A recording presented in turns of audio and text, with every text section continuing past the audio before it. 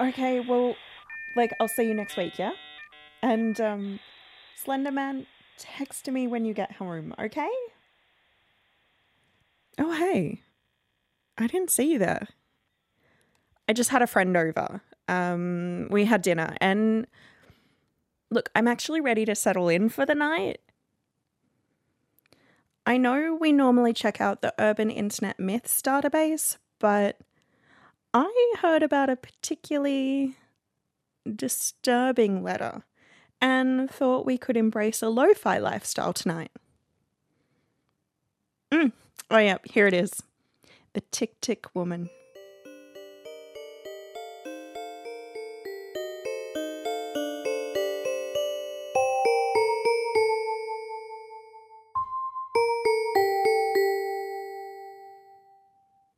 Hey, man.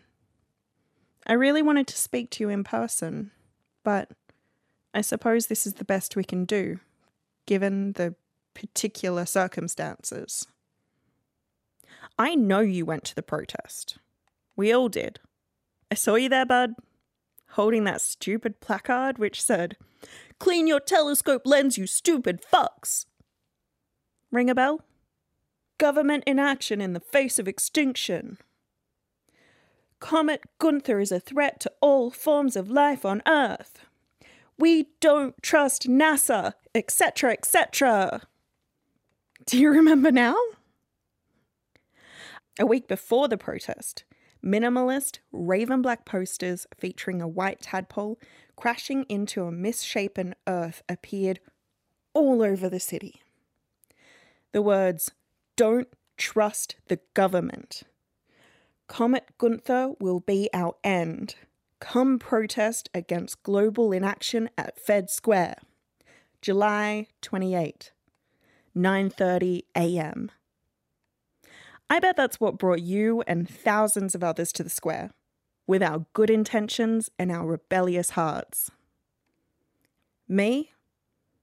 I just wanted to please Hannah so I could get her to drop her skirt for me. I bummed some joints, played the clown to entertain some of my mates from the band, tried to make out with Hannah a few times.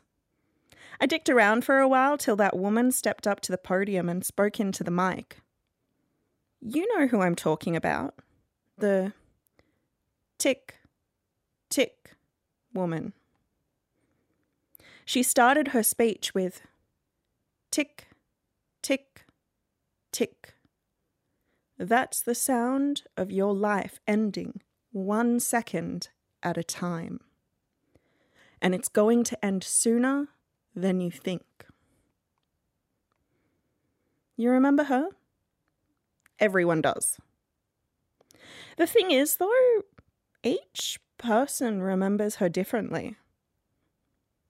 Some saw her wearing a sparkly blue dress like an opera singer. Some saw her wearing a suit. I saw her in a black robe with a hood, her face obscured by the shadows.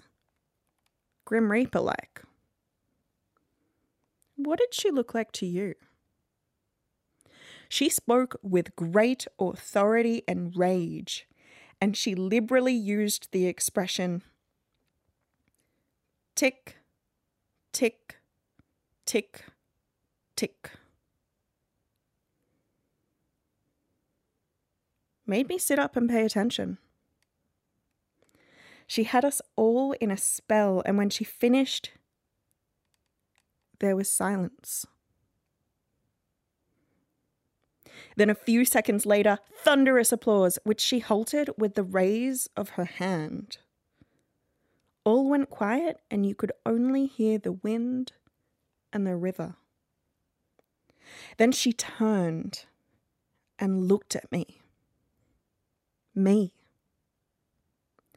Her gaze boring into my bloodshot eyes.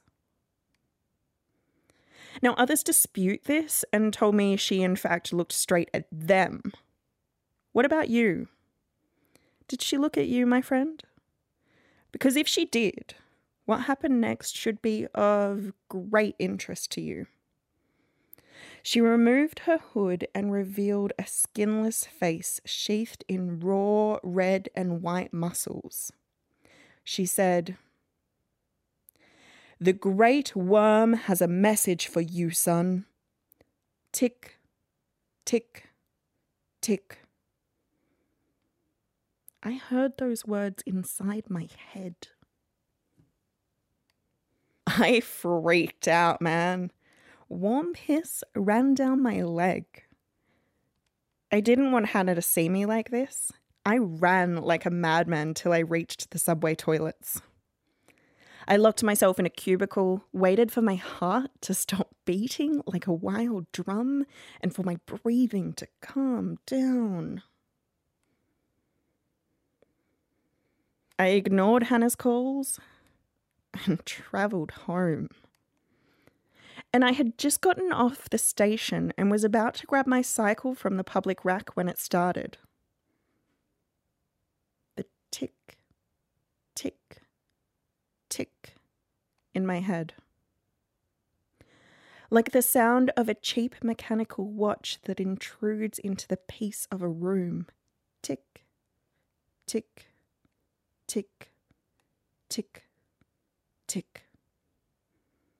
Are you hearing it too? Because all who received the message from the woman, from the great worm, are afflicted by this condition.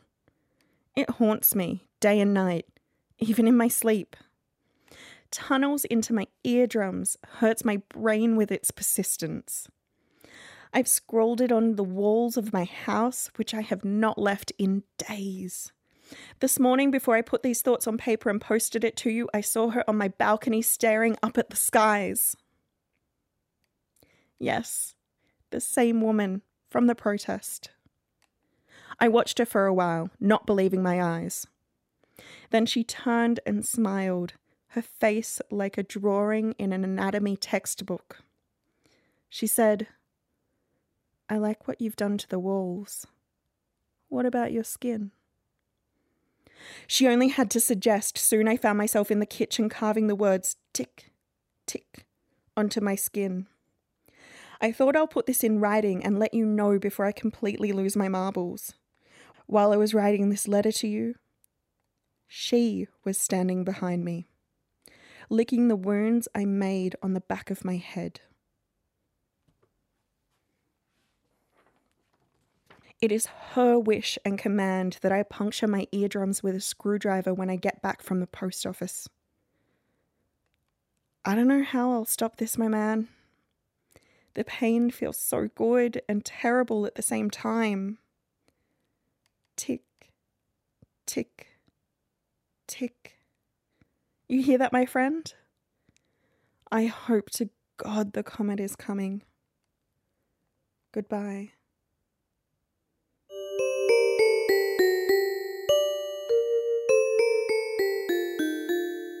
Okay, see this.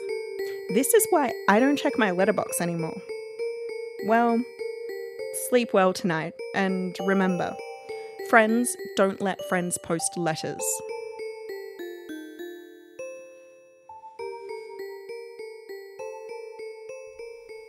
That's today's instalment of Urban Internet Myths, commissioned for the 2019 Digital Writers Festival. The Tick Tick Woman was written by Nikesh Murali, voiced and produced by our narrator Rudy Bremer, and coordinated by DWF Associate Producer Ruby Rose Pivot Marsh.